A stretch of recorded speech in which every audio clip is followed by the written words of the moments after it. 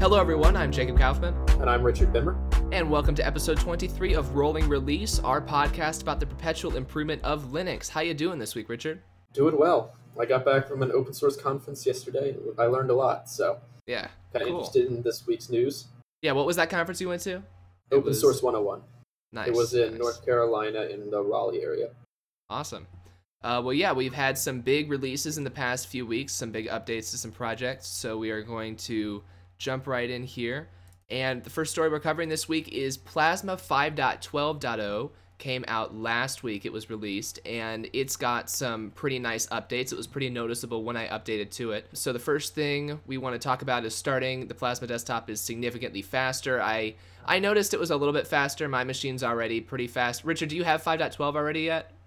I do not believe so. Okay. I've been keeping up to date, but I'm pretty sure Ubuntu has not released it. Are you on Neon or are you on Kubuntu? Kubuntu. Okay, so yeah, you'll have to wait a little bit. You should get it in April with the next version of Ubuntu. But yeah, starting the Plasma desktop is a little bit faster, and they've added some new features. If you're on Wayland, you've got a night color feature, which is basically like Redshift or Flux or whatever you want to call it, where it tints your screen yellow when it gets late at night to help your eyes not be as strained.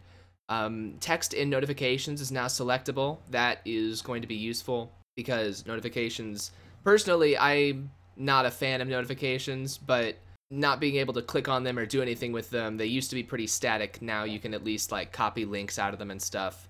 And a couple weeks ago, they added that feature where you could drag images out of them. So notifications are getting a little bit more useful. The clock widget's text is now sized, they say, more appropriately. It was one of the first things I noticed when I updated to 5.12 was they just made the font on the clock just a little bit smaller. Personally, I didn't really have a problem with the font size before. I guess the new one looks nice as well, though. Yeah, I can tell from the screenshot that it looks a little better than my current one. Yeah. Mine, it seems a little large now, looking at it, but yeah, it's not really a thing I noticed prior to them talking about resizing it, so it clearly wasn't that big of a deal, but I do think it looks better from the screenshot at least. The system monitor now has per process graphs for the CPU usage. I can show this to the audience right here. You can see I've got these little lines at the bottom of my CPU percentages here in system monitor. I'm not sure how I feel about this one. I don't think it looks great. And personally, whenever I want to see CPU usage, I just go over to the full graph anyway. But that's there. It's interesting if you want that visual representation in addition to the percentage. Yeah, it's nice to have a little more information, I guess, but I don't see myself using it a whole lot. Yeah, I mean, I've got the system monitor open pretty much all the time, so it's nice that they're showing it some development effort. Window shadows. All right, this one was interesting. Window shadows are now horizontally centered and larger by default. So Richard, you're still on the old version. Do you notice that your window shadows are off-center to begin with? I don't know if I actually have that setting enabled. Okay, I mean, window shadows were already on by default. Like exactly? It's just a little, when you've got a window highlighted or even other windows that aren't highlighted, they've all just got a little bit of a shadow around them so that you can see the separations between different windows. Now, it's funny, they made the shadows larger by default. I did not notice that. I was using 5.12 for like a week. And then when I read this changelog, then I noticed that the shadows got bigger, but I didn't actually notice before that. Now that I read it, though, it's like, wow, these shadows are huge. So that's interesting. Okay, I can see that a little right now. I've never actually noticed them prior to this, so I guess that's why they decided to make them bigger, but yeah. Because they weren't really that noticeable. Right. Yeah, I don't know. Now that I see that they're bigger, I kind of want to go and make them smaller. I have a dark background, so because of that, they're fairly similar looking. I notice them better when I have two windows stacked on top of each other, rather than when I have like just one window over my desktop. Right, and that's what they're for, is to provide some separation. The Kickoff application menu now has an optimized layout. I'm not sure what they did with Kickoff, but I do notice that I can fit more apps in my favorites list without filling the whole thing up now. So yeah, they must have made some fonts or some white space smaller to do that. It looks nice. They've been working on Discover, that package manager we all love. Browsing views are now more compact, allowing you to see more apps at once. That's nice to hear. And then they've also had, quote, major improvements in stability, I would hope so, as well as in Snap and Flatpak support. So that's coming along if you're on one of those distros like Kubuntu that uses Discover. They've made some other Wayland updates. You can now set your screen resolution when you're using Wayland. I didn't realize you couldn't do that before, but cool that you can do it now. You can also set your screen rotation, and there's automatic touchscreen calibration on Wayland, among many other things. You no longer need to have X Wayland to run the Plasma desktop. You still need it for a lot of KDE applications, but Plasma itself, you can now run just straight Wayland, which is neat. Let's see here what else. We've got the notification system. All right, so that's everything new in 5.12. Improvements since the last LTS release, which was 5.8, include that feature I talked about earlier where notification system now has screenshots and things you can click and drag out of notifications and into other applications like chat applications, email applications. They have implemented switching between Windows and the Task Manager using the meta plus number shortcuts, which was a feature from Ubuntu's Unity that a lot of people wanted after Unity kind of ended. They've been working on their global menu bar. All right, this is funny. So we talked about last episode how GNOME was trying to get rid of title bars so that applications can have more integrated control over their menus. KDE says right here, KDE's pioneering feature to separate the menu bar from the application window allows for a new user interface paradigm. So GNOME's going one direction and KDE's just going directly the other direction by managing the menu more with the desktop environment. But if you want to save a little bit of space and implement that, this is one way that you can have the same effect as GNOME's client-side decorations thing. You can have all the space-saving benefits and everything. You can also have some consistency by having it go through the desktop environment. So there's a screenshot of that there in the article. Like we talked about in a previous episode, KDE's folder view is now the default desktop layout in Plasma rather than the widget-only view that we had for a while with Plasma. They added music and media controls to the lock screen, and we've got a new system settings interface we covered in a previous episode. Plasma Vault, I don't know if we covered that in a previous episode, but it's just like a built-in encryption feature where you can make these locked vaults to put personal files in. And those are all the new features since 5.8.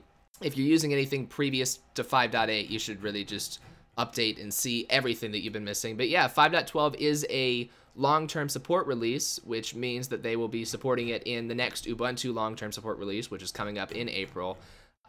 So yeah, that is a lot of new features. Richard, anything else you wanted to say about that or any other questions?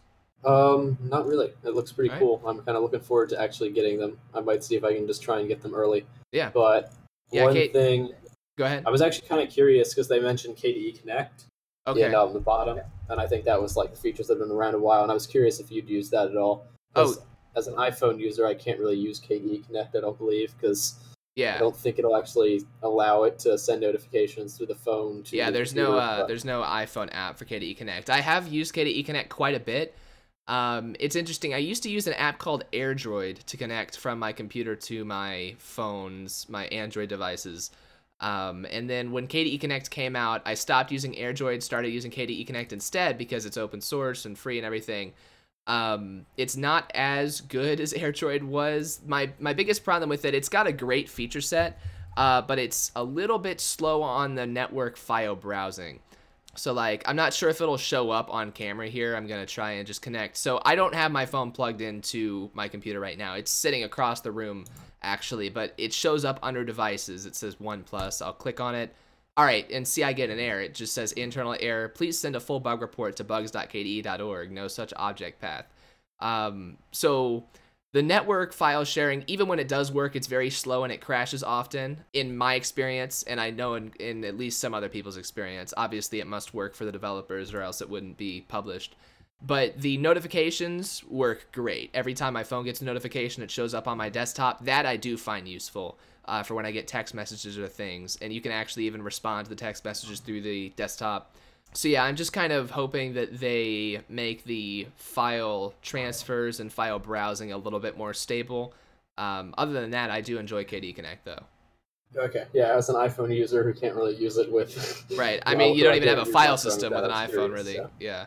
Not a user browsable one. Because iPhone, you can't even really access the root file system at all, or even anything, really. They added a Files app, but it's basically really, it just like gives you access to like Dropbox and your iCloud.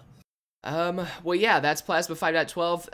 KDE has been putting out blog posts, like weekly blog posts about usability and design. And they've really been focusing on a lot of the small things like that clock font and, like they said, the layout and the kickoff launcher. So I'll link the blog that's been doing those blog posts as well, because those have been interesting to read every week, just all the little small polished things they're putting on.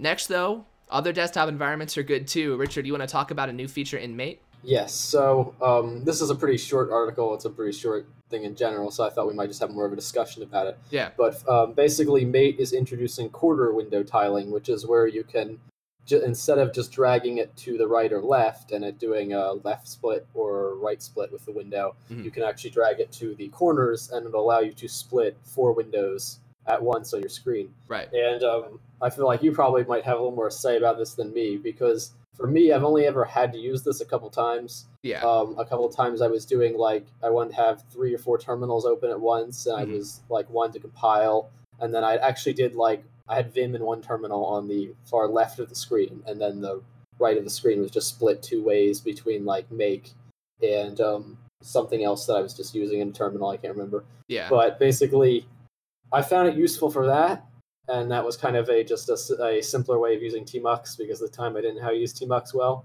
But I found it useful for that, but not really many other situations, mainly because all my systems are 1920 by 1080, and to split something 4 ways on 1920 by 1080 is pretty small. Yeah. So it's nice that they're implementing this feature, I think, but even in KDE, I rarely use it myself. So it's cool to see them do it. I'm hoping there'll be an option to almost disable it, because I'd like to disable mine in KDE eventually. Yeah, there's already... I found it more annoying than useful. Yeah, there's already an option in Mate to disable half tiling.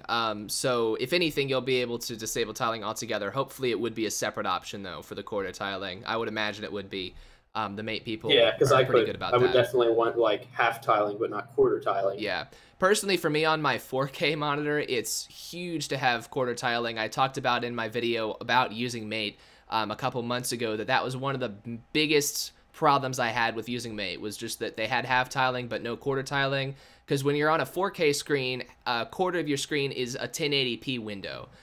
So like right now, I've got in my top left, I've got OBS. My bottom left, I've got OBS's multi-view pop out.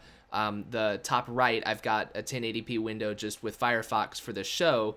So yeah, I use quarter tiling on a daily basis, and I've actually considered going back to Mate sometimes, just because I don't need all of the bells and whistles of KDE all the time. And this would make it a lot easier for me to do that. So I personally appreciate that they added quarter window tiling. I think a lot of other people were asking for it as well. So yeah, anything else to add about it? Not really. All right. I think I covered basically my feelings towards it already. There's a new feature. That's it. Yep. A little bit bigger of a change. VLC 3.0 came out the other week as well. And this release has some pretty cool new features. VLC 3.0 has hardware decoding by default, which means we can play 4K and 8K video actually smoothly. Now, Richard, have you ever tried to watch a 4K video in VLC? No, unfortunately, without a 4K monitor, it wouldn't be that helpful. Right. I mean, I made some 4K videos when I had a 2K monitor. Because I had a 4K camera, I was like, I'll make 4K videos. I wasn't even watching them in 4K when I was editing. But I noticed even back then that VLC would stutter a really large amount of stuttering when I was trying to watch 4K video, but then I would open it up in MPV and it would play perfectly smoothly. That was one of the reasons I switched from VLC to MPV for my main video player. So it's really great that they've got hardware decoding by default, because that was the difference that was letting MPV play that video smoothly, whereas VLC was stuttering because it was trying to do it all through software decoding. But you don't need a 4K monitor to appreciate some of these other things. VLC supports 360-degree video. I mean, I don't even have a what are those called? Virtual reality headsets with, I guess you would use with that. But I've watched like 360-degree video on YouTube and stuff, even with a normal monitor. It's neat to have support for that. You can scroll around, use the arrow keys, and it's always a pretty cool thing. Or even I've seen like 360-degree photos that people have posted. Those wide panorama type ones. VLC can now stream to Chromecast devices, which is nice. That I know Chromecast is a Google thing, but it's cool that you can cast to it from VLC, and you can even cast in formats not supported natively by the Chromecast. So maybe like your Android device might not play an AVI file, so it wouldn't be able to cast to Chromecast, and Chromecast itself doesn't have AVI support. I don't know if it actually has AVI support. I'm just using that as like a weird file format as an example. But VLC has AVI support, so it can do the decoding and then send the video to the Chromecast to play. So that's nice. Do Chromecasts actually do decoding at all? Or do they just... I mean, they still have to get some form of stream, I assume, They have right? to get something because they don't connect directly to devices normally. They're kind of weird how they work because it's very cloud-centric, but they have to get the video in somehow, but they don't like store video files. So yeah, so it must be just translating to something the Chromecast understand. Yeah, but the idea is this would make your Chromecast more useful if like on macOS maybe you can open up just a random file and click cast to Chromecast without even opening it up in any player. But if it's an unsupported file format, it might not work. So VLC, it'll work with pretty much any file format because VLC works with any file format. New VLC also can play back Blu-ray Java menus. Do you know anything about Java menus on Blu-ray?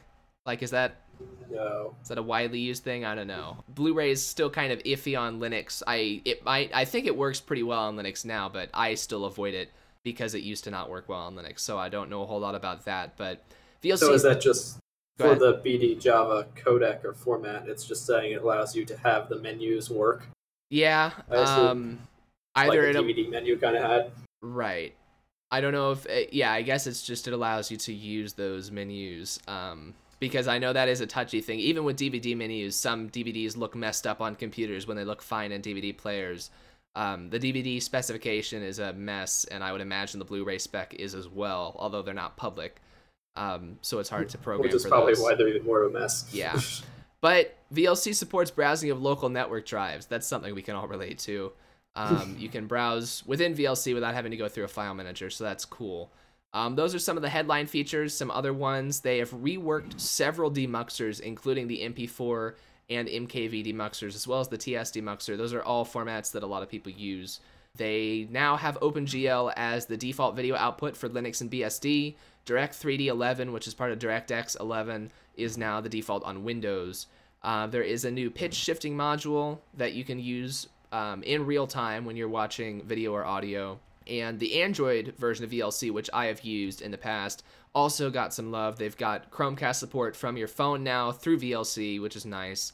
HEVC, which is H.265 used for like 4K and stuff, hardware decoding for Android. The Android VLC is also available on all Android TV devices and Chromebooks because those things run Android apps. You've got support for picture-in-picture in Android, which is great, and then they can also now use playlist files on Android, which would also be useful. Ooh, so that's a whole lot of new features. Richard, do you use VLC a lot? Or do you use another player? You don't? Interesting. I don't really use players much at all, actually. I'm more likely probably to be watching something on Netflix. So okay, fair enough. This is interesting to me, but yeah, like I've got a crap ton of videos sitting around on my hard drive, and sometimes I just need to open things up. Like I've still got MPV set as my default video player just because it doesn't have as much of a window. Like it just doesn't have like menus and things cluttering up the screen when I don't need them. But when I actually want to like watch something at like 1/10 speed, or if I want to zoom into a video while I'm watching it, I'll open up VLC because it's a whole lot easier to do those advanced things with VLC than it is with MPV. Also, I do use VLC as my primary music player on my phone as well. So yeah, I was excited about VLC 3.0. I think a lot of people are as well, and that is available at videoland.org or from your distros repositories, hopefully. I was actually wondering though, I don't have a Chromecast, but I was wondering, does iOS actually support Chromecast? And if it doesn't, then doesn't that mean VLC would be the only way to use it? No, iOS does support Chromecast. I know because my dad has a Chromecast and my sister has an iPhone, and she is able to cast to it. So, okay.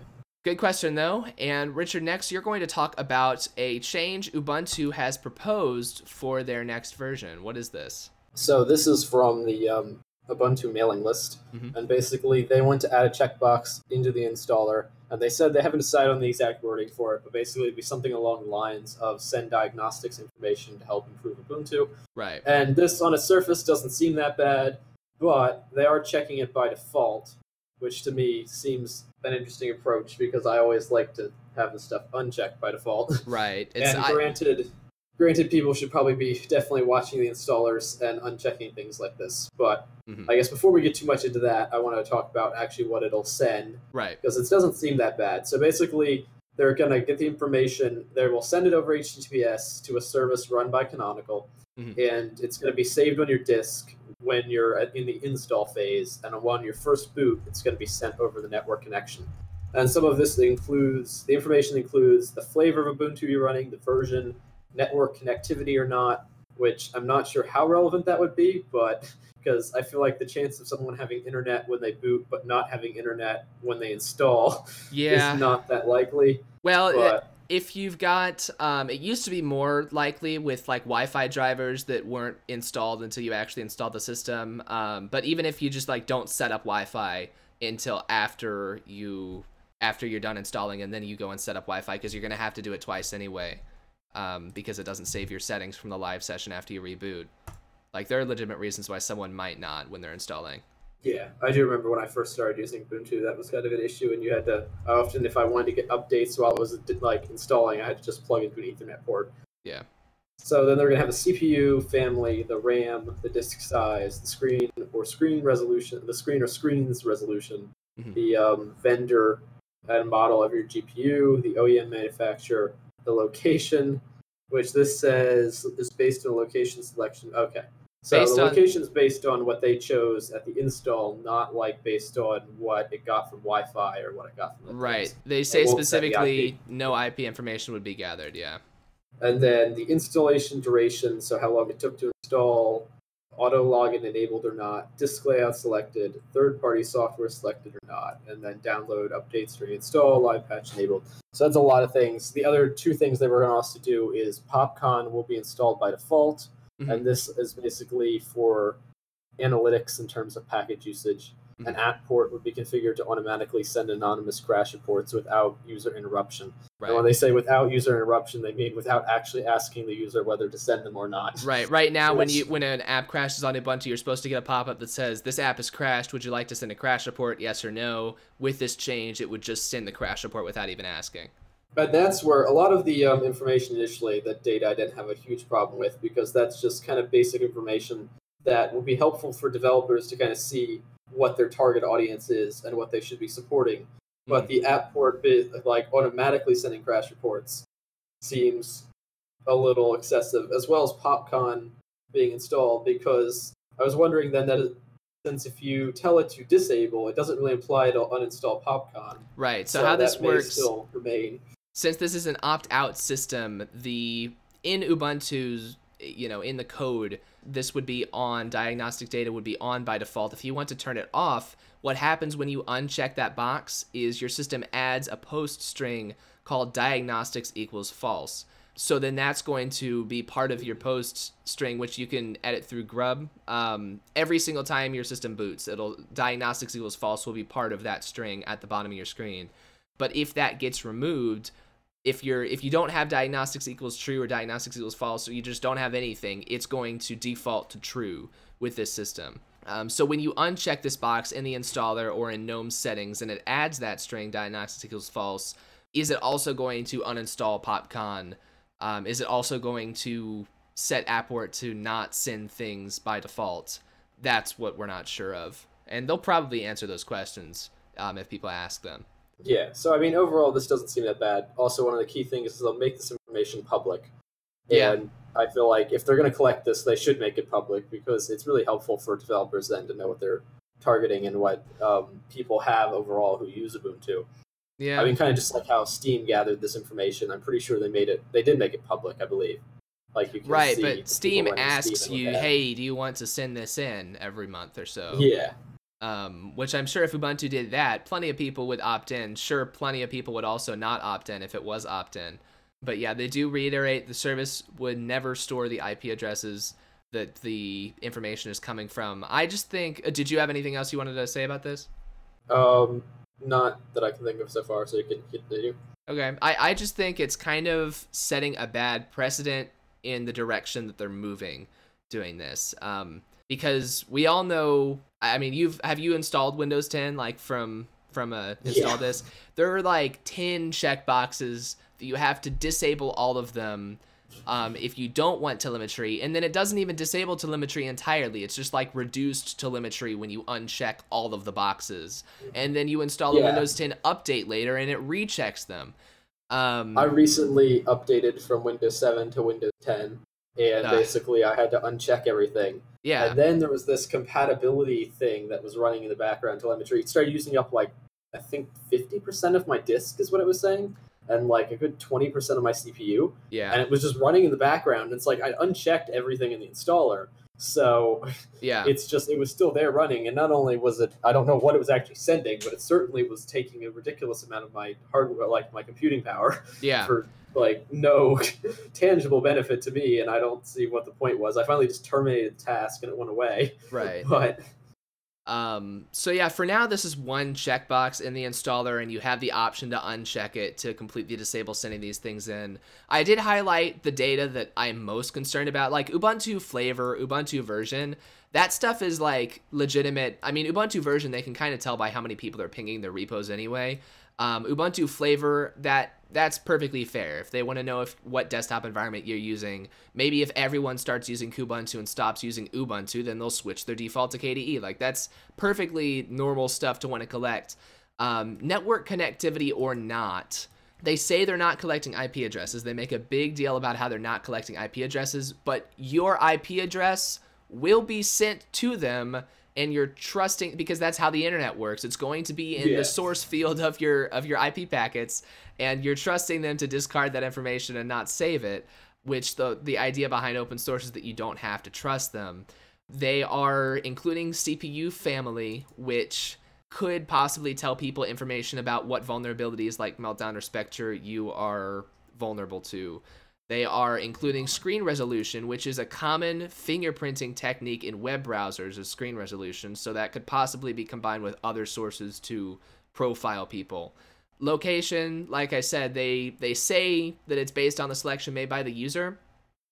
I installed Solus Linux on a few laptops recently, and Solus has added the option to their installer to automatically find your location using your IP address. And I used the option when I was installing because I didn't want to go through and manually select the location. But I mean, I can find a pretty accurate location, by the way, not just what they... Oh yeah. If you had the option with Wi-Fi access points, if you had the option in the Ubuntu installer to either go through the 3 slides for like select your keyboard layout, select your language, select your time zone, or you can skip those 3 by just clicking one button to do it all automatically, which would you pick? The one button to do everything. Yeah. I mean, I already let it always auto-detect the keyboard because I'm like, that's right. Not... I don't need to go through 20 menus to say I'm US English. So that is connected to the IP thing, and I feel like that's a slippery slope that they might start collecting IPs eventually. Installation... Or worse, like the location with Wi-Fi, you can use the location from the access points from like the Google databases, and you can get basically GPS coordinates. Yeah. That can be often usually within your access point. In Wi-Fi, you're usually not that far from the access point you're at. Right. So they're within right now, they're not going to be like, the Solus installer isn't saving that data. It's not using it for anything because they don't have a use for that right now. But it's just another example of how this will eventually be connected to IP addresses. I thought it was interesting, the installation duration, like the time it takes to install. I'm not sure exactly. I guess it's sort of useful to know how long it's taking. I'm not actually concerned about that one. That's kind of like the Ubuntu flavor and Ubuntu version. Like, I can see a legitimate, they want to see how long it takes. Live patch enabled or not is an interesting one because that is sort of a canonical only technology. Like Red Hat and people have their alternatives to it, but live patch specifically is a canonical branded thing that they want people to have enabled because they want to be able to patch your kernel without you doing anything. They want to be able to automatically push patches without prompting you and without having you reboot. They want to change your running kernel. That's what live patch does. And right now it's just telling them whether it's enabled or not. Maybe in a few years it'll start nagging you to enable it if it's disabled. The fact that they're collecting that information, like I said, it just reminds me sort of how Windows used to send information to Microsoft about whether you have Windows Update enabled or not, and now you can't really disable Windows Update. Yeah. So, which was a serious problem for me for a while, but yeah. I finally resolved that. PopCon is an interesting one because that's a package you could install today if you wanted to. And I think there used to even be a prompt in the installer. I think actually it's the Debian installer. If you install Debian, they've actually got a prompt that says, hey, do you want to install PopCon to let us know what packages you're using? But once again, that's opt-in rather than opt-out. Personally, I'm against this. I think that any data we could have from it, like Richard, you mentioned it would be useful to developers. I still feel like developers are going to say there's not enough Linux users anyway. Like there's still going to be those developers that don't want to support Linux. There's still going to be, obviously, right now Ubuntu's already the most popular target platform on Linux specifically. So it's not like they need to prove their market share to developers who are already making things for Linux. Yeah, I was more focusing on the open source developers that might be helpful for seeing what the average person in the Ubuntu or Linux community is using in terms of, say, screen resolution or in terms of CPU or RAM, like what the average spec is. So that we know, okay, we have kind of a high end that we shouldn't exceed this if we're trying to make an application.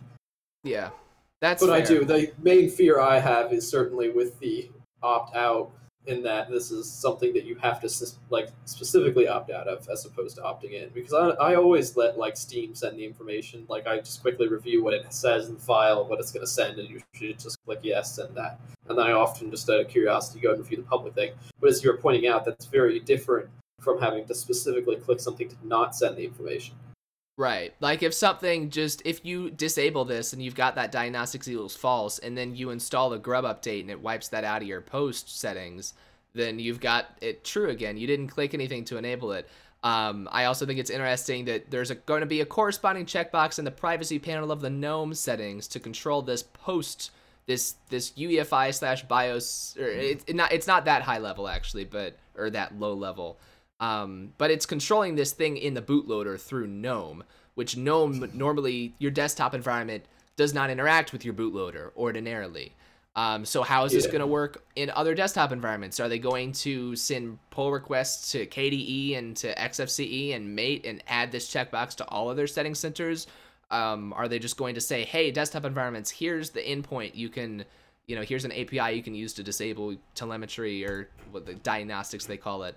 I'm interested in how that's going to work with other desktop environments, and because it says Ubuntu flavors, so they're clearly planning on rolling this out in all of their flavors. Otherwise, sending in the flavor would have no purpose. Yeah. Right. So yeah, personally, I'm against it. At the same time, though, Microsoft is collecting this data no matter what you do. Apple probably is too. So it might help Linux conceivably if we could have a company like Canonical go to developers and say, look, Adobe, we've got so many million users, it would be worth it to port Photoshop to Linux. Like that kind of thing, because Microsoft has those numbers, Apple has those numbers. Linux companies don't really have those numbers. They just rely on the Linux community to make themselves heard. But like I said, I'm not sure if this would actually convince any developers who aren't already developing for Linux to develop for Linux. Especially because a lot of people are going to disable them anyway, so it's not even going to be all-encompassing. But yeah, that's all my thoughts on it. Do you have anything else for that one? Not really. I pretty much mostly agree with you, particularly when it comes to the requiring to opt out or requiring to opt in as opposed to opt out. But all right. Well, that's all of the big stories we had for this week. We did have one other thing. As you all may know, this show here, Rolling Release, is sort of a spin-off, or it's inspired by the Linux Action Show that was discontinued last year. And the Linux Action Show used to have a segment called Runs Linux, where they would show things that they found out in the wild, or that the audience sent in that they found out and about that were running Linux, that normally you wouldn't think would be running Linux. Somebody sent out a tweet, and it was on the top of the r/Linux subreddit was where I found it, but they were running KDE Plasma on their Nintendo Switch. Richard, have you heard anything about this this trend of running Linux on Nintendo Switches? No, but yeah, I saw the tweet. It looked pretty interesting. Yeah, because I thought it was cool they were running KDE too, not just like regular Linux, not just another desktop distro. What happened was because often people say that KDE is like more heavyweight, and it clearly can run on a Switch though well. Yeah. And like without any lag or performance input issues. And it works, fairly well with the touchscreen. In a little bit, they're gonna demo the touch keyboard. So what happened was some researchers found a bootloader flaw in the Nintendo Switch that allowed them to run any operating system they wanted. So they put Linux on it, and they just put like a command line on it, a terminal, just to show that they could. Then this guy saw that. He said, I can do you one better, and he actually put KDE, and here you can see him in KDE responding to the original tweet that you can see in there. So that's what was going on here. This is actually a security flaw, technically, allowing him to do this. But it's still pretty neat. Yeah, like Richard said, it's interesting how well it runs. So that's the brightness controls, too. That's interesting, like right out of the box. I don't know if that was right out of the box or if you had to do some configuration, but to be able to control the screen brightness as well. Yeah, because I imagine no one wrote Switch drivers. Right. For like the display. I've heard that the Switch is similar to the NVIDIA, or it uses Tegra chips. So it's using the Novue driver, actually. I know that, I read that. So not the NVIDIA proprietary driver, but that free and open one that's completely unofficially developed. That's the one that this one's using. So yeah, well, I'll link a couple of pages about this down in the show notes if you want to go and read more about that. Just get some more Linux in your day. And hey, Richard, if people want to find you before our next episode, where can they go for that? Glorf22 on Twitter, or either of my sites, latramedia.com or minecraftmedia.net. All right.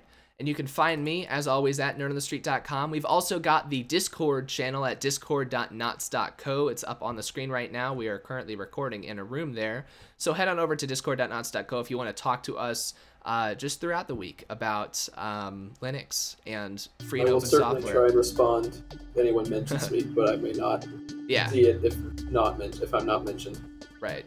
Cool. So that's everything we have this week for you guys. Let us know what you think down in the comments about all of these stories, and we'll see you all next time. I'm Jacob Kaufman. And I'm Richard Bimmer. Keep using Linux, everyone.